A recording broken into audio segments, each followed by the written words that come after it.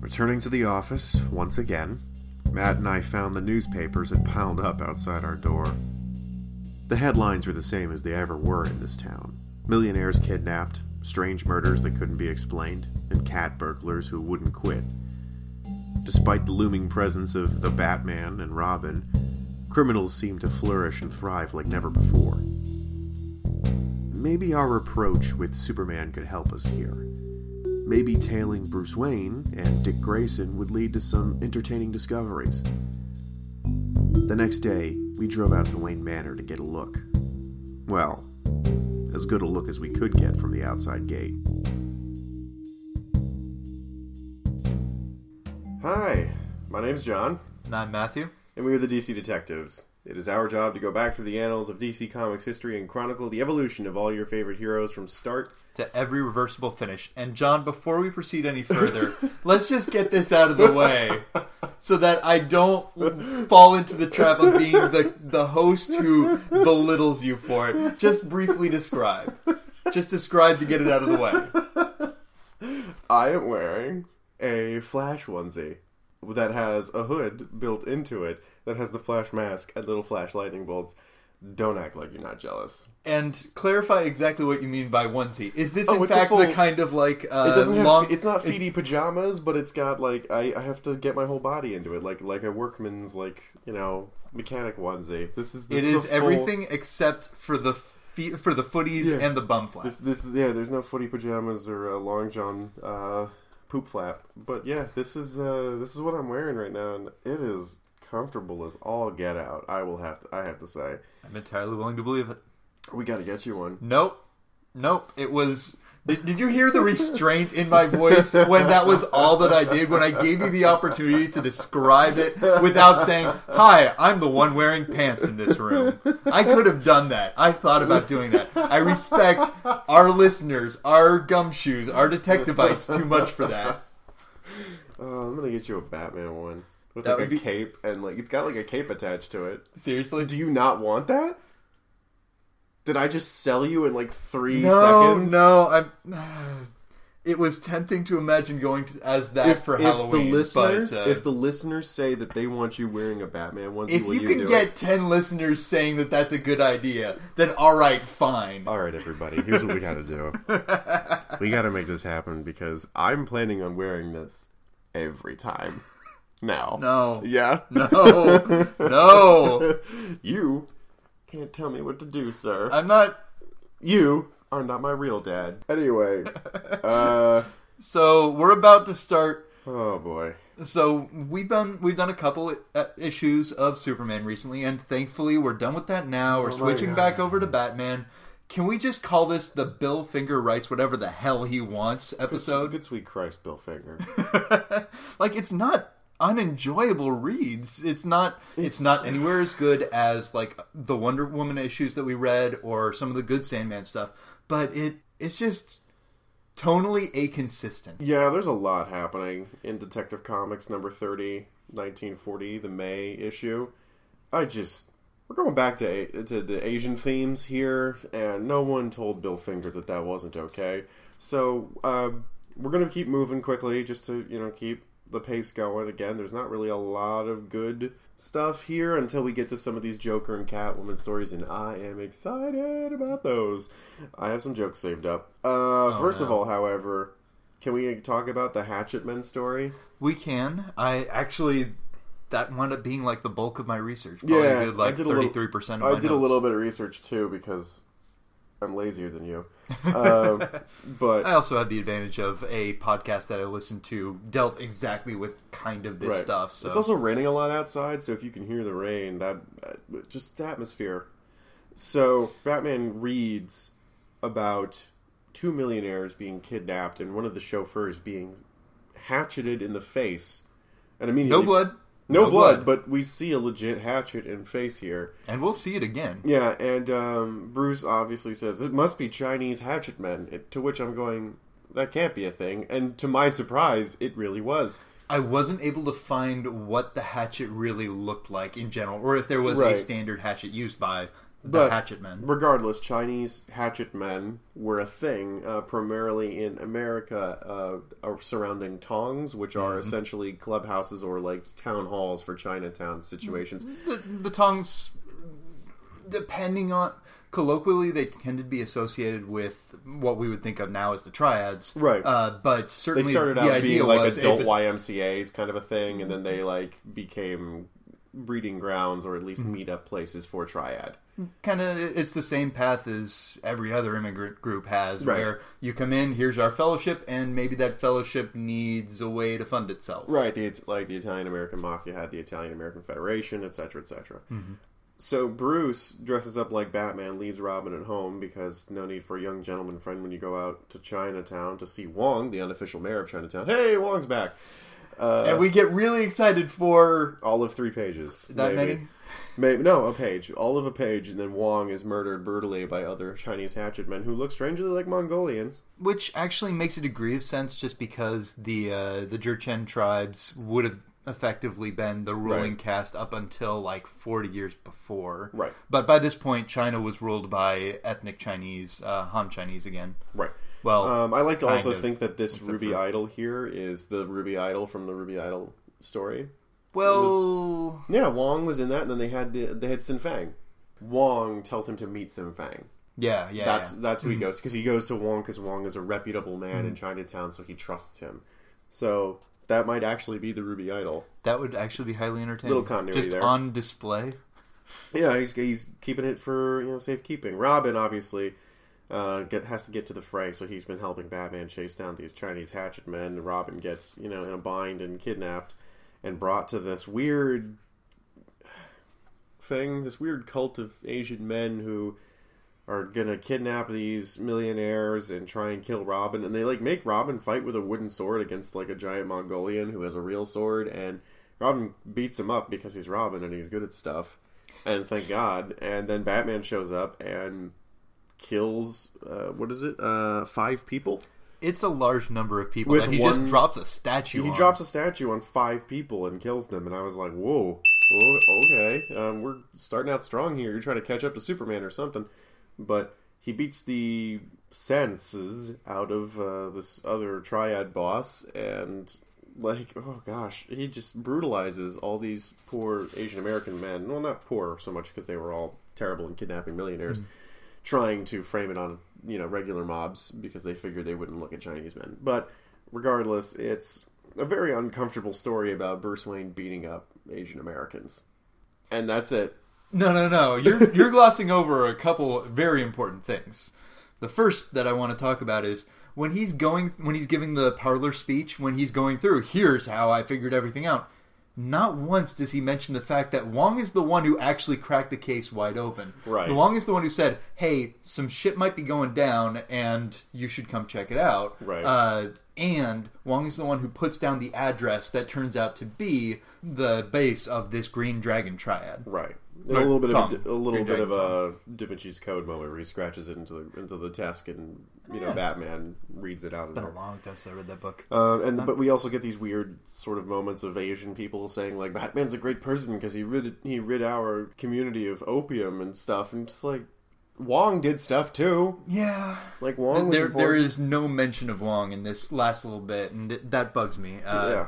All right, so first off, go back to the cover.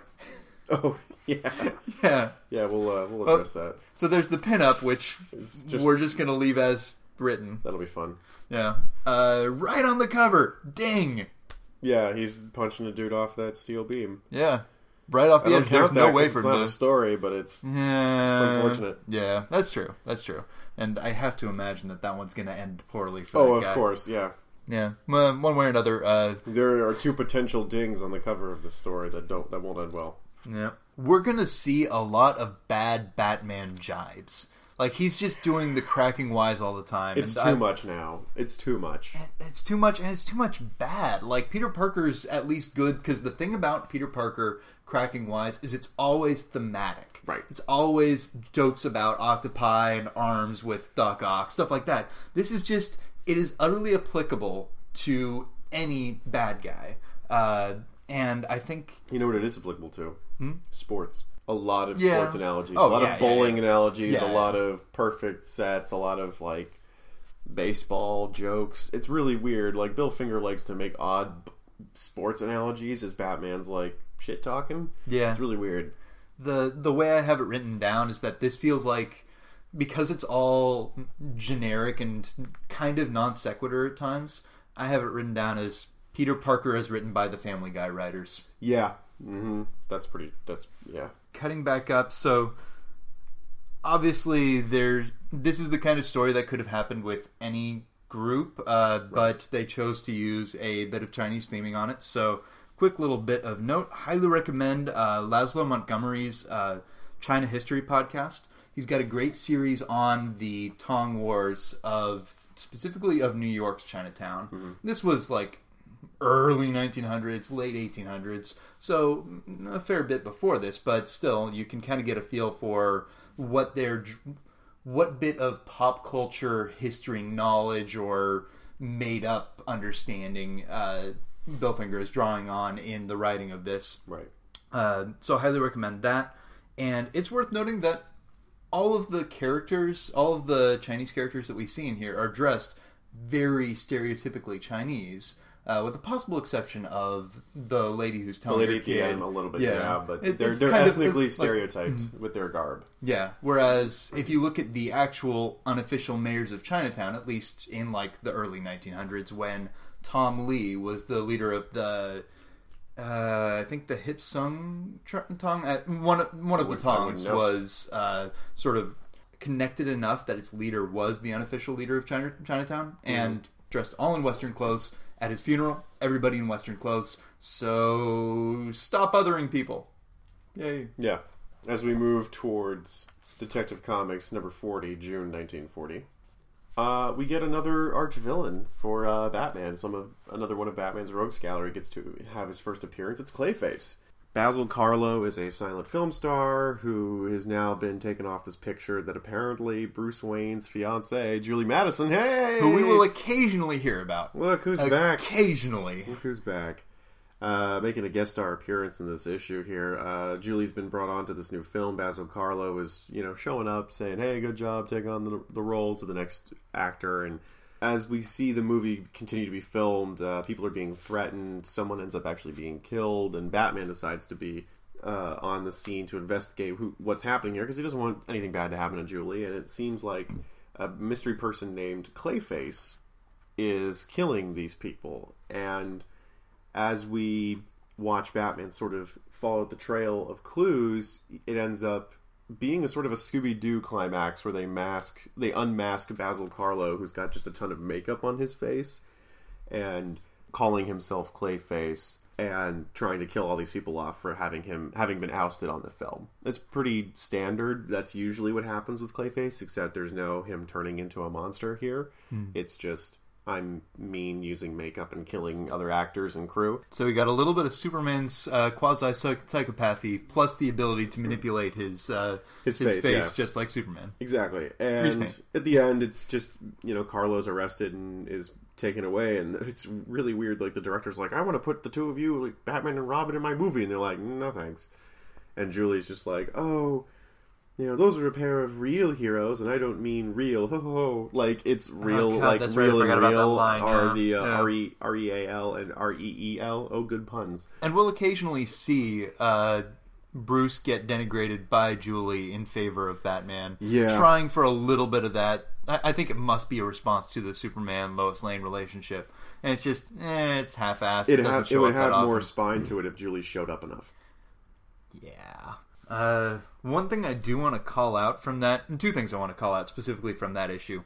First is, oh God, the art. Oh yeah, the art. The inking is horrific. I don't know if it's the inking or our copy of this. I don't know. This is the most used copy of this that we've gotten, so I don't know if this is just bad printing, bad inking, or whatever. I'm willing to believe it's bad inking, just because specifically everybody's face is not inked beige. Yeah. It's just flat white. It's not good here. And also, one thing that we'll see more frequently throughout is that, especially for characters' faces, I don't think the lines are thick or sharp enough. Yeah, some of them are not outlined enough. So what even, like, the features within the face. So for somebody whose eyes aren't especially like wide open, like a tough looking gumshoe, their face is just kind of a chunk of beige with some lines. light sketching on it, instead of, oh, here is a face and the features defined on it.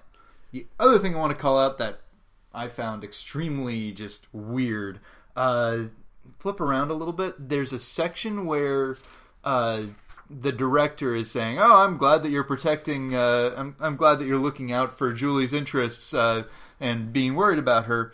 All right, take Julie home, but be careful. She is valuable property, not only to me but to you. Eh? Ha ha. Yeah. Julie has very few lines in this entire just story. the reaction. Like I can't tell She if that looks was afraid. intended, but it's just She like looks what feared. the fuck? Oh god. Yeah. I have just literally written down as one of my notes the emoticon of just colon circle. Yeah, it's pretty bad. Also, something I want to point out: the picture studio that Julie is working at is Argus. Argus Studios. So, for those of you not in the know, Argus is an organization within DC Comics that is led by Amanda Waller, which stands for Advanced Research Group Uniting Superhumans. Superhumans is super-human, so they don't need the Argus. Is that the case in comics continuity as well? Yeah. I didn't Steve realize Trevor, that, Etta Candy, was doing and I believe Dr. Light used to be a part of it at one point or another. This is basically what Steve Trevor is a part of after having dealt with Wonder Woman and then being taken off her case. And it's also Argus in the Arrow show. Yeah. So, which sure John Diggle used to be a part of, there. and his wife ex-wife, depending on where you are in the show, is also still a part of. So just a little funny thing that I think Argus Pictures as a front for Amanda Waller to scope people out. I don't know. How awesome would that be? It's a front, but it's not a very good one because everyone knows that Argus is a thing. Detective Comics number 41, July 1940. This is a murder mystery at a children's school that Robin... It's like Hound of the Baskervilles, where like Robin is pretty much the central character in this. There is actually a different Sherlock Holmes story that starts very similar, where one teacher has been murdered and a child is missing from a fancy school for boys. Right, and I was more saying Hound of the Baskervilles in the sense that it's sidekick centric, because Hound of the Baskervilles is primarily Watson. It's been a long time since I read that one. And Holmes is observing him from afar. And this is pretty much the same thing where Robin is doing pretty much all the legwork for this case and reporting to Batman with his belt wireless, which is cool. A little bit of new gear showing up in these issues. And it's a straight murder mystery. Somebody gets killed and a child gets kidnapped, and Robin. And there are 5 different suspects. Yeah, and they even have a whole page where they or a big panel where they're like, "Who do you think it is?" So I'm like, you can't do that if you're not going to let us vote or say, because you're going to tell me in 3 pages. But it's pretty straightforward and pretty easy to go through. It's interesting. It's the most detective-y thing Batman's ever really done. But at the same time, Robin does it and not Batman. So, Also, somewhere in here, it's specifically referred to as the very fashionable school for boys. Yeah, like young fancy gentlemen's club.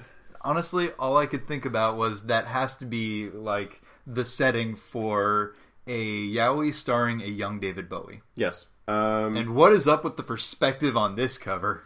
Yeah, it's pretty weird. Batman and Robin are tabletopping some goon here. Batman number 2. It is the summer issue of 1940. Bruce Tiny Arm Wayne. Yeah, it's like Bruce is doing the Heisman and pushing a dude over Robin who's tabletopping him. It seems very juvenile. We get a Joker issue right here. So Joker is... Oh god, this was really weird to me. Joker's alive, and this is being reported in the Herald of whatever city this is in, presumably New York. Bruce gets all the newspapers because he's a highfalutin fancy type. And everyone knows that the Joker is alive, but Bruce is saying, you know what I want to do? I want to take Joker out of jail and bring him to a doctor that I know who could do an operation on him to make him a good, productive member of society. And I'm like, are you going to nurture... And 60 years later, there will be an entire plot line about how Batman is the only person who didn't agree to something like that. Exactly. Also, did he just suggest to Nurse Ratchet him? What? One Flew Over the Cuckoo's Nest. Yeah. That's what they do. Well, spoilers for a 40, 50-year-old book. the main character in that book gets, well, one of the main characters gets a lobotomy, and that's how they deal with him. I could make an argument that was more of taking somebody out rather than trying to actually cure them. But this would do that. That was what they said would make you productive. There's nothing that they can do to make him productive.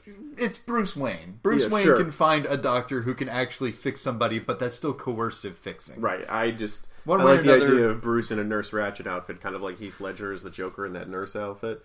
Just like Batman in that nurse outfit with the wig on, going like, "It's okay, Joker. I've got you now." Yeah. All right. Yeah, this is what happens. I know what your Christmas present is now. Is a picture of that? Maybe. Of Batfleck. Batfleck dressed like that. Perfect. So, of course, some criminals get the idea that they would have they'd be better off with the Joker leading their gang, so they decide to also break him out of the hospital while he's apparently under surgery getting healed. Clarify what the group of criminals is. Oh, God. The Crime Syndicate. That's their name. No. Crime Syndicate, Inc. Yeah, Crime Syndicate Incorporated. They have an incorporation. They have business cards and probably good health and dental. They all just look like complete putches. Right. They all say, like, here we go. I'll have some gum, mother, to relax my nerves. Yep. Yeah, they all talk phonetically bad, so it's perfect. They also get some dude who's like an ex-circus guy, an ex-con, to dress up like Batman and throw the cops off, who then gets killed, and everyone's like, "Oh my god, did Batman die?" Nope. And Batman, of course, is watching the criminals take Joker away, but finds Catwoman's watching the criminals also take the Joker away. It's not really clear what Catwoman's actually doing at a hospital. Of all the places she could be, at a hospital doesn't make any sense, dressed up like an old woman selling gum. Like, the only thing I can think of is that she got word that Joker was going to be involved and Joker was going to go after those jewels at the same time. Right. And she was scoping out, like, okay, what's his actual plan? Yeah, but that's all I got. Right, so you've got that occurring, and then you've also got this instance where Batman questions her and lets her go, and she says, "Fine, all right," and then leaves, and he goes, "Good thing I've got that radioactive substance on the floor of the car. That'll help us check on the Catwoman's whereabouts." And I'm going, all right, guys, let's back up for a second. You've got a radioactive substance at the bottom of your car that is also on the bottom of your shoes. That can't be healthy for either of you. The entire Batmobile is just like a walking Geiger counter problem.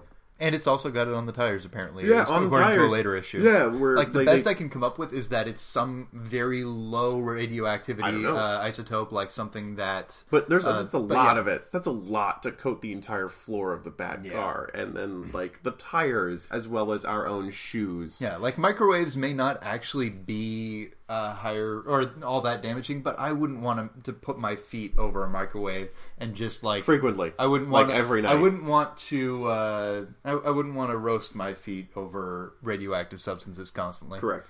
So Batman and Robin, of course, stop the Joker from stealing more jewels again, and they have a Catwoman who's also there while the Joker is trying to steal the same jewels. Specifically wearing like the exact same costume as the lady who wears evening clothes. Yeah, the lady in evening clothing. It's a little bit of the same, except it's a little bit less conservative.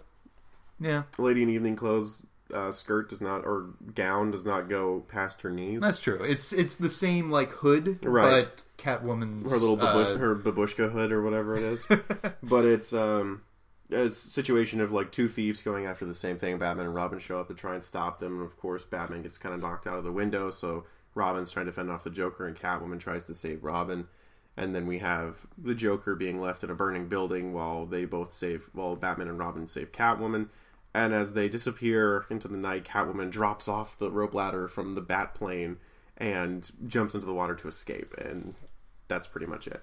Now, just in case we hadn't already made it clear that we've entered silly territory, there's a point in here where Batman has Joker dead to rights and says, well, let's make it a duel, grabs two swords off the mantelpiece and hands him one. Yeah. We have entered silly central, my friends. Now he wants to fight and prove who's best. That's not Batman to This me. is 66 Batman. Right. The next story is a bit of a heavy-handed metaphor. A man, his last name is Lamb, is reading a book about the crime master, bumps his head, and then, I guess, turns into the crime master at night, calling himself the Wolf. Batman and Robin get wind of this and try and stop him. It's not really at all spectacular or at all entertaining. It's a Jekyll and Hyde story. Also, Batman kind of kills him. And it's really strange that they kind of let this happen, where he wasn't gonna die until, like, they kind of let him. Like, there's this weird, like, he punches him down the stairs. Batman didn't have to do that. I'm willing to accept that it was accidental in this case, but still, it's not. Yeah. It's too dicey for me to ignore, so I'm going to count that as a body count. But it's at least thematically important to the story. Right. It's not just casual death. Right. He bumps his head falling down the stairs and remembers everything that happened, but as he's dying, he's like, please forgive me. And I'm like, you kind of murdered a bunch of people, and the person you're asking to forgive you is not the person who really you should be asking forgiveness from. So that's just a strange story to me. The next story, Batman and Robin stop a murderer killing off heirs to a fortune.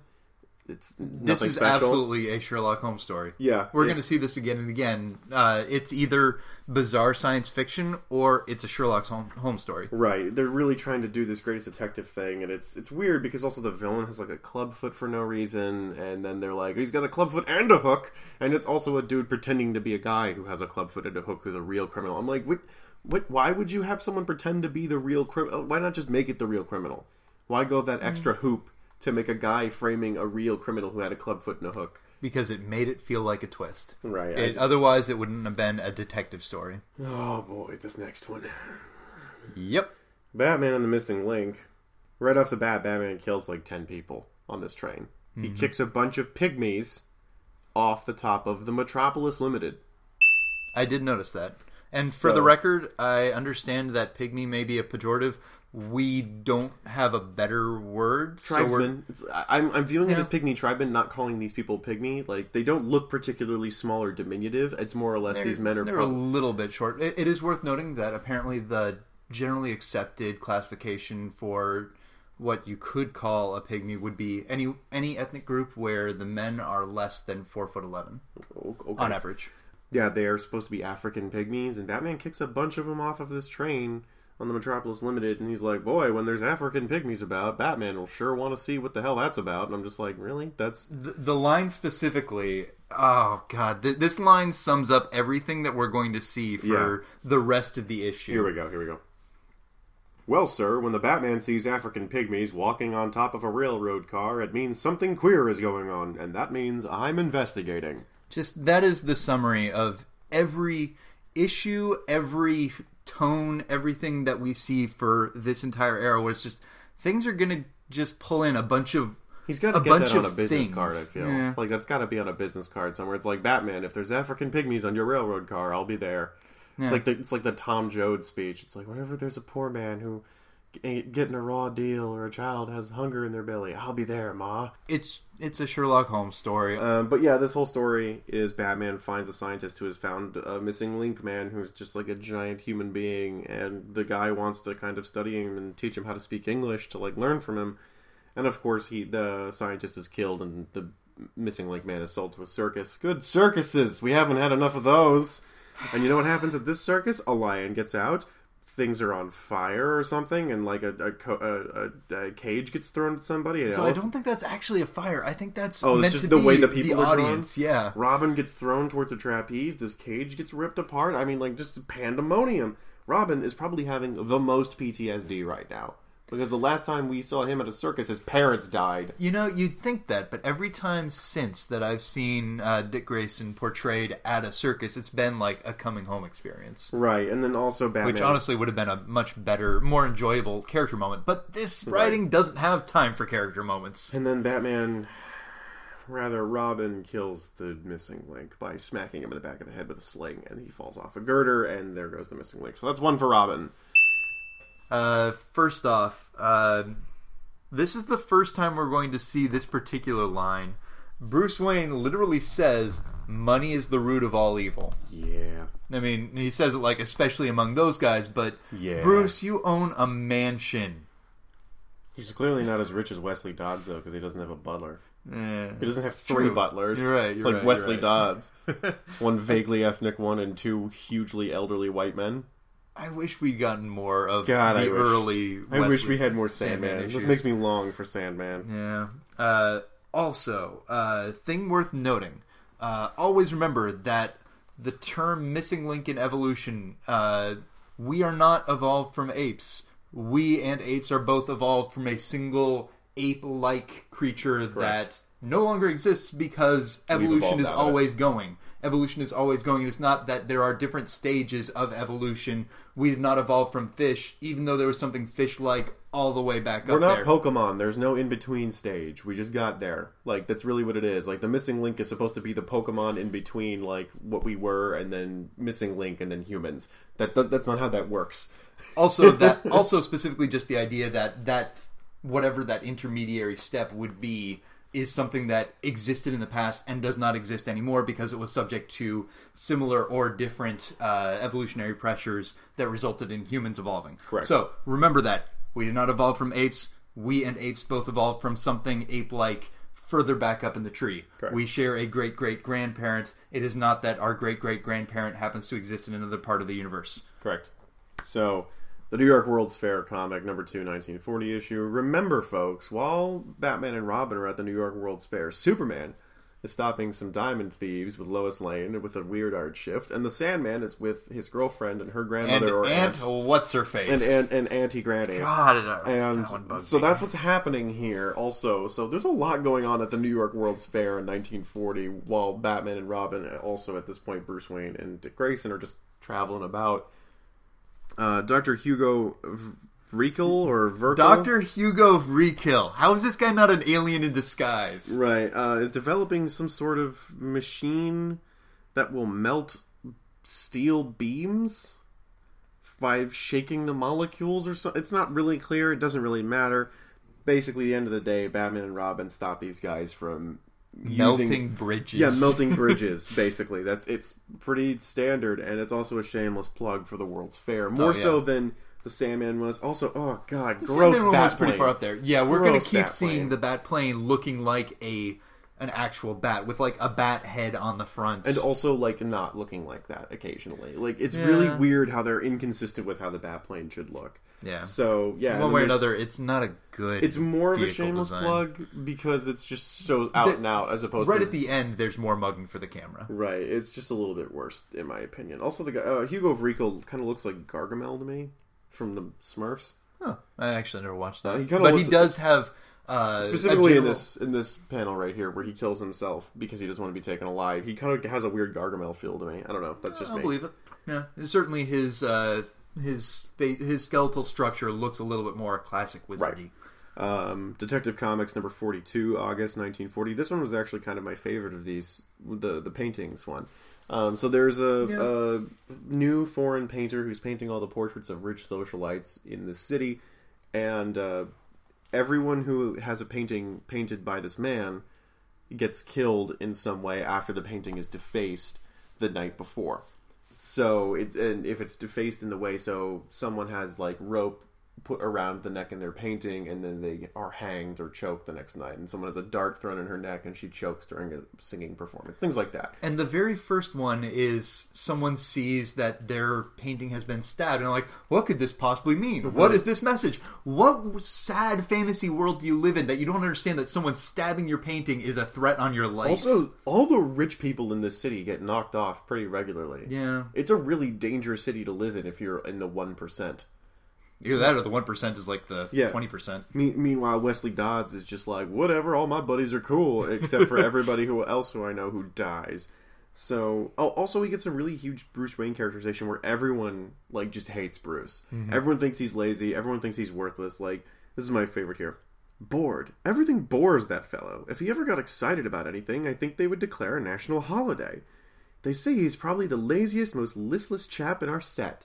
Like, I like that Bruce Wayne has, like, a shitty reputation, but the problem is that Bruce Wayne and Batman are neither strong enough characters for that to be, like, a clever disguise. Versus Clark and Superman are very different individuals, so it's kind of a bit more jarring to see the two, but this is, like, Bruce is also kind of a, schmuck, so it doesn't really matter.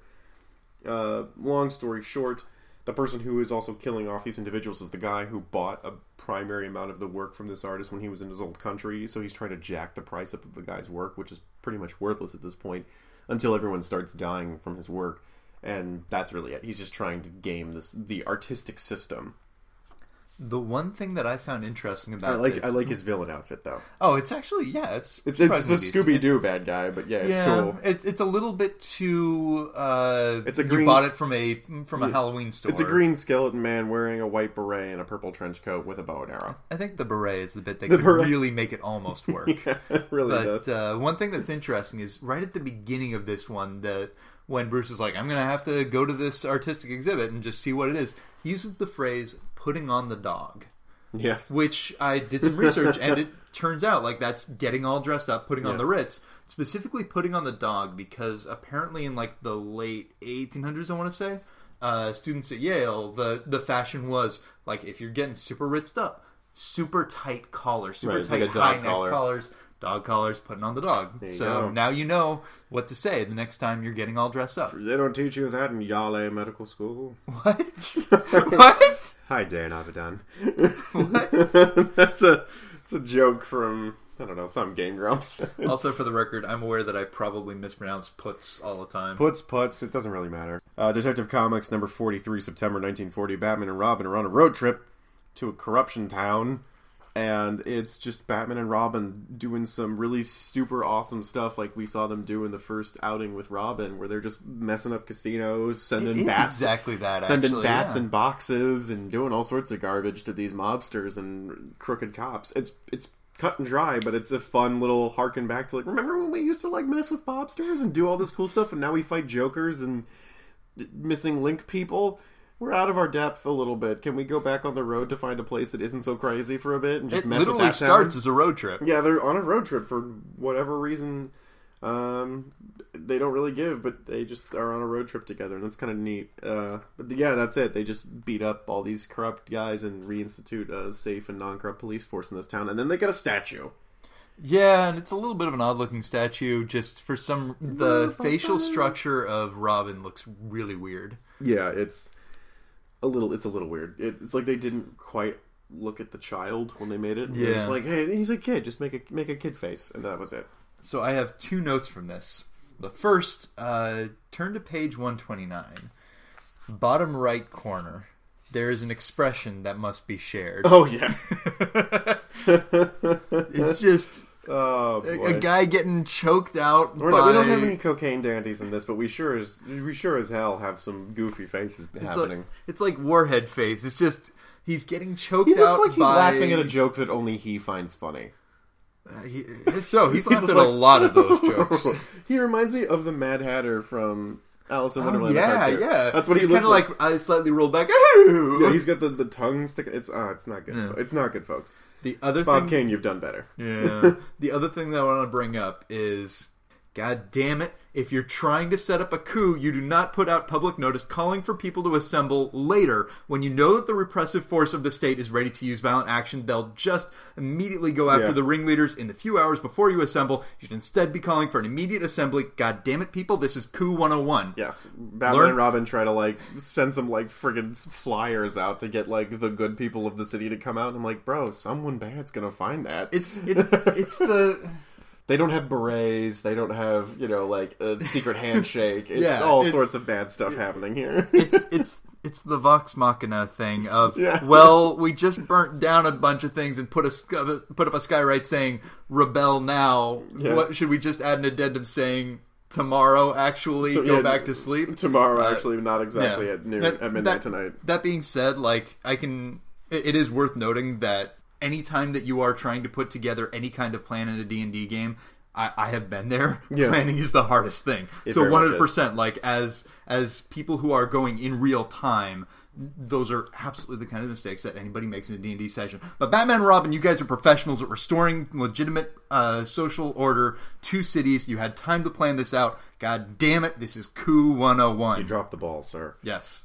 So we're going to move to Detective Comics number 44, October 1940.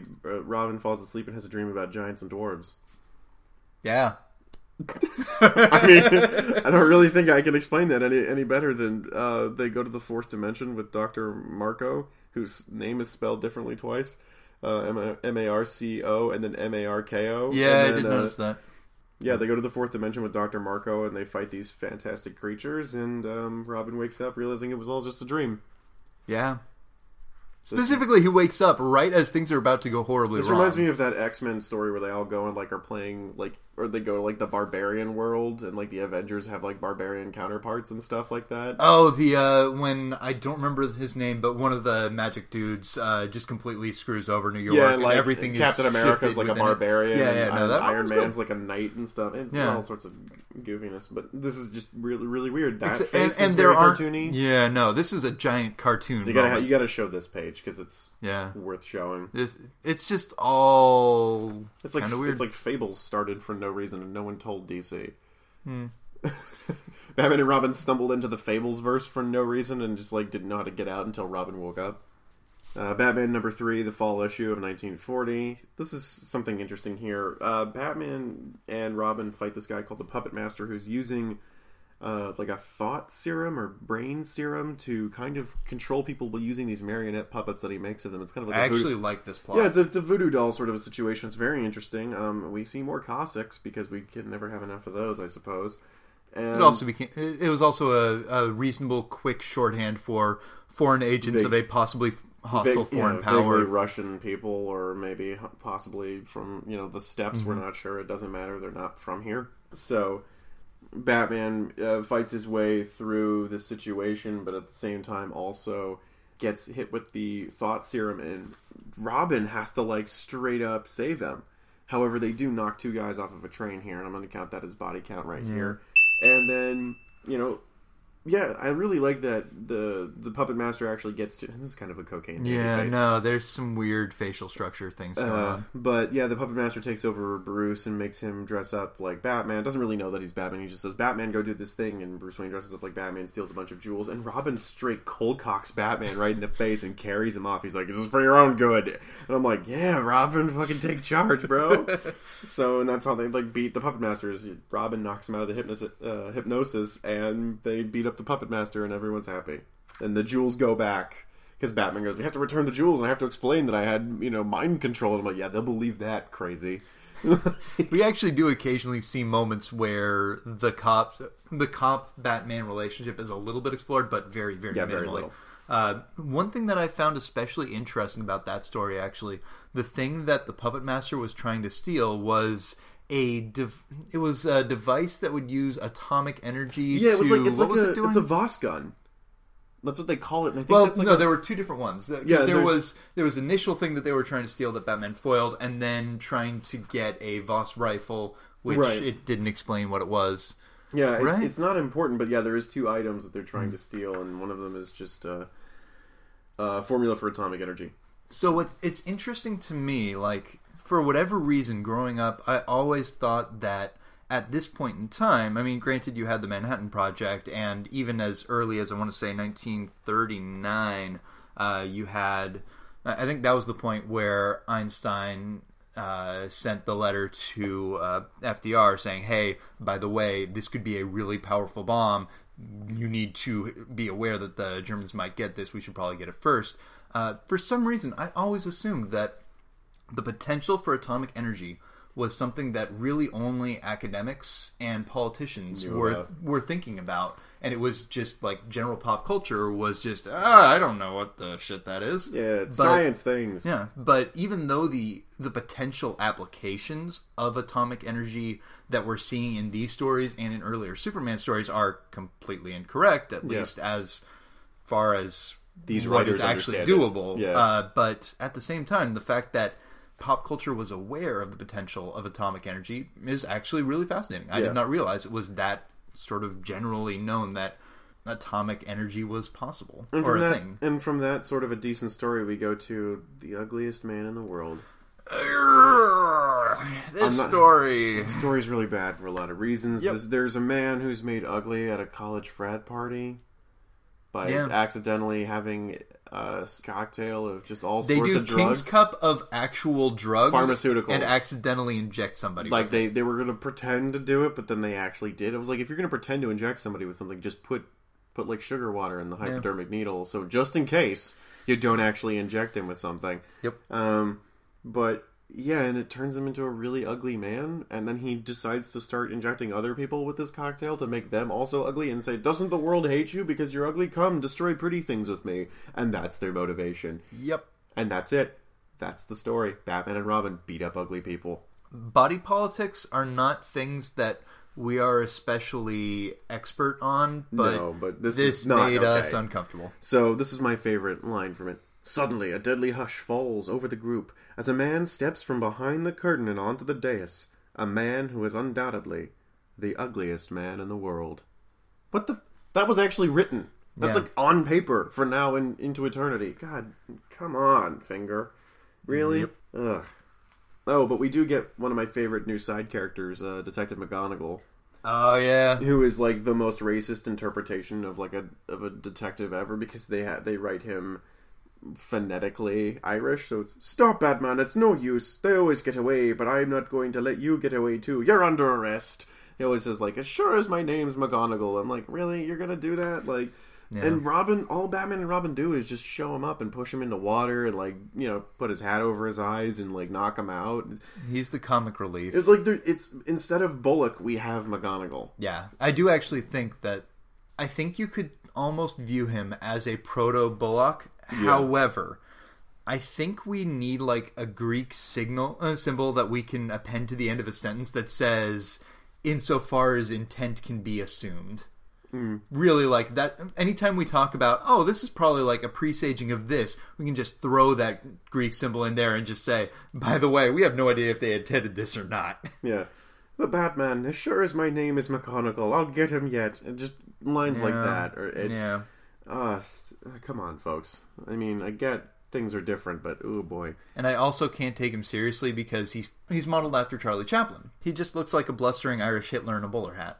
Yeah, there's no other way to describe that. He's always smoking cigars, and yeah, we get the next story is the crime school for boys with Batman. So Batman sends Robin undercover to detect this crime school for boys that they find out about, and Robin tries to convert all these boys to fair play fans. One of whom actually is wearing the Jughead hat. Yeah, which I guess is a real thing as opposed to it being the Jughead hat. I don't know if it is because Archie is out at this point. Yeah, I don't know. It might just be like I don't think anyone's ever actually established what kind of hat that is. Yeah, we get another instance too of comic artists in this era not knowing how to draw children, because these are some fit kids. It's like Gohan right there. I mean, like, come on, like it's uncomfortable. So Batman and Robin basically stop this crime school, and in the event they stop also a mob boss.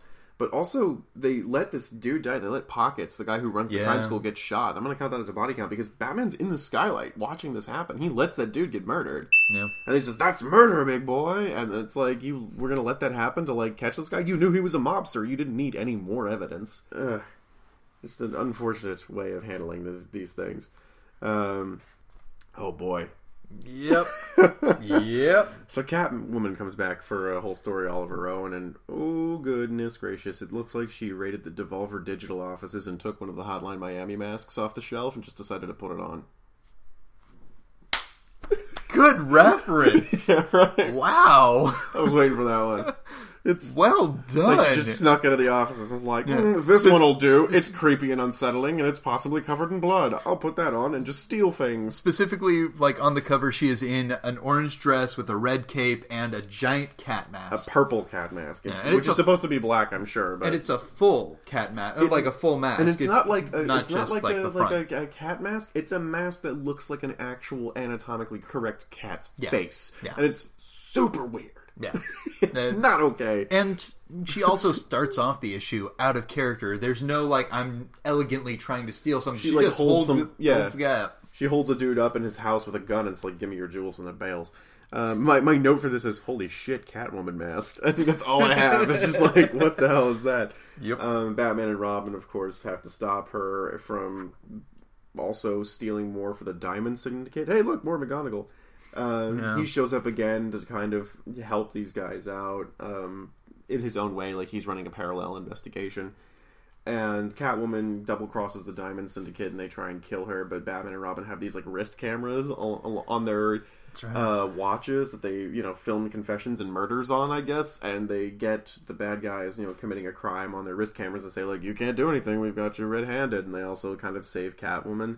who then gets the drop on them by kissing Batman. This is the first probably documented Catwoman Batman kiss, because I don't think she kisses him on the boat from the first time they meet. Yeah, you're probably right. So this is kind of cool, I guess. And then she bails after kissing him, and then McGonagall is sent all the diamonds that were stolen by Batman. He's like, "Hey, you got it." He's like, "Yeah, whatever. You're my buddy, huh? Whatever. Screw you." It's like, oh, McGonagall, you cheap Irish Hitler.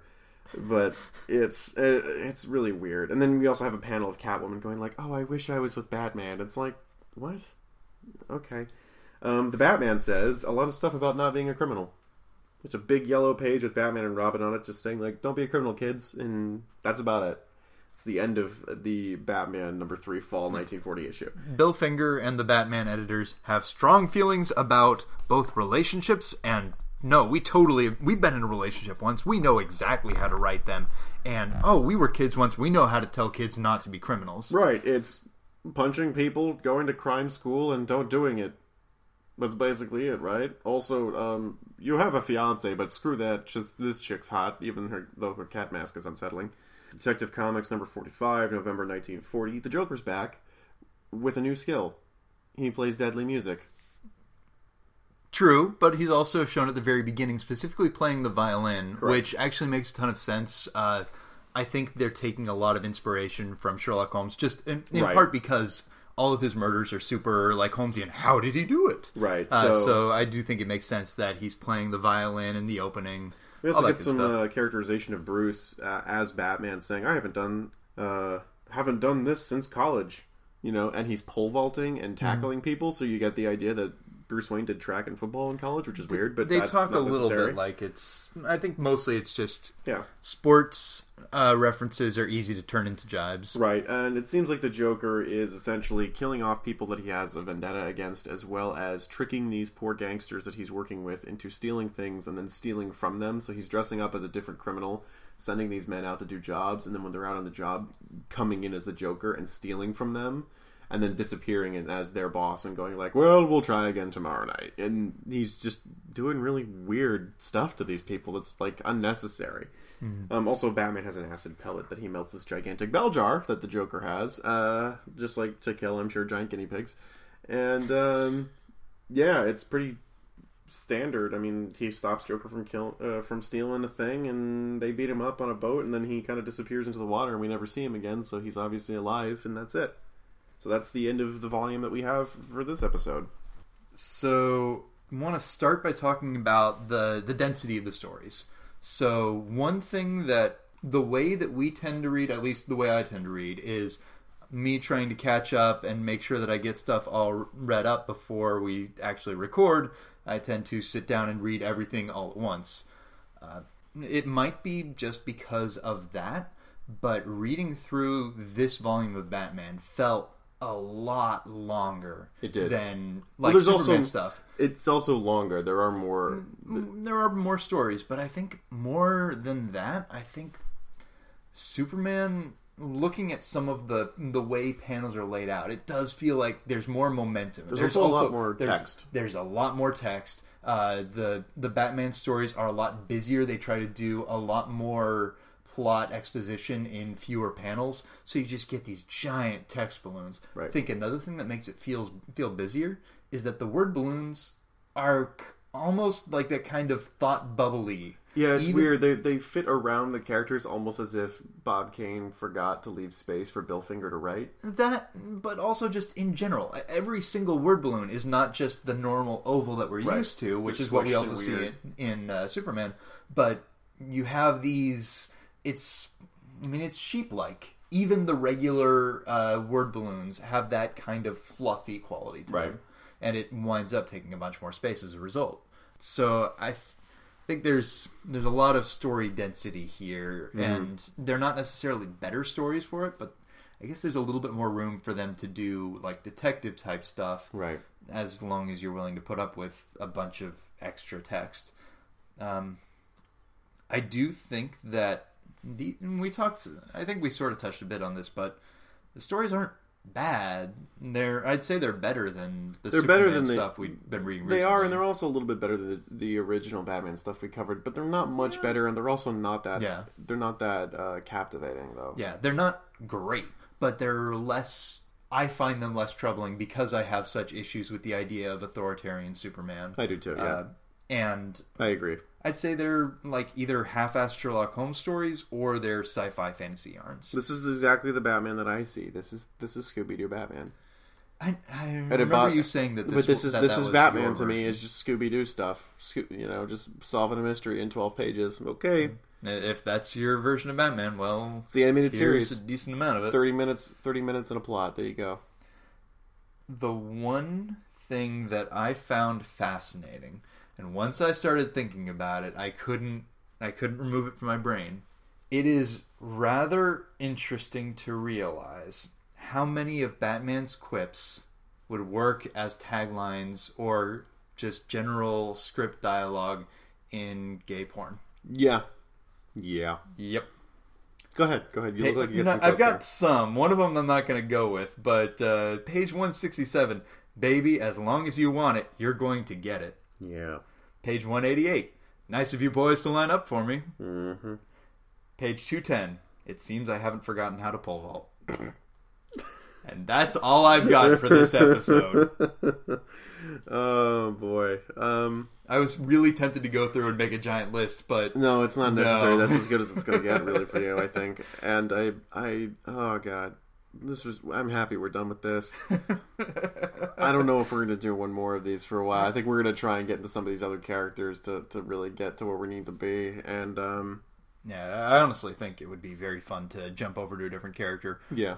We're also going to be in the process of moving shortly, right. So something that we could just dive in and have a what the hell kind of episode would actually be really entertaining. Yeah, so we're going to end it right here, and we will see you next time on the next episode of the DC Detectives. DC Detectives can be found on iTunes and Stitcher. To stay in the know, check out our Facebook, Twitter, and our website, DCDetectivespodcast.com. After a year of adventures, they'd settled into a chummy predictability. Batman quipped with all the woodenness of a Stepford superhero. Catwoman's fashion sense was more kitsch than kink. And even Bruce Wayne was boring. Batman had gone from pulps to predictable plots with Mad-Lib story elements. By the time we finished tailing the dull duo, the night sky was starting to brighten into an emerald dawn. Maybe it was time for a new case.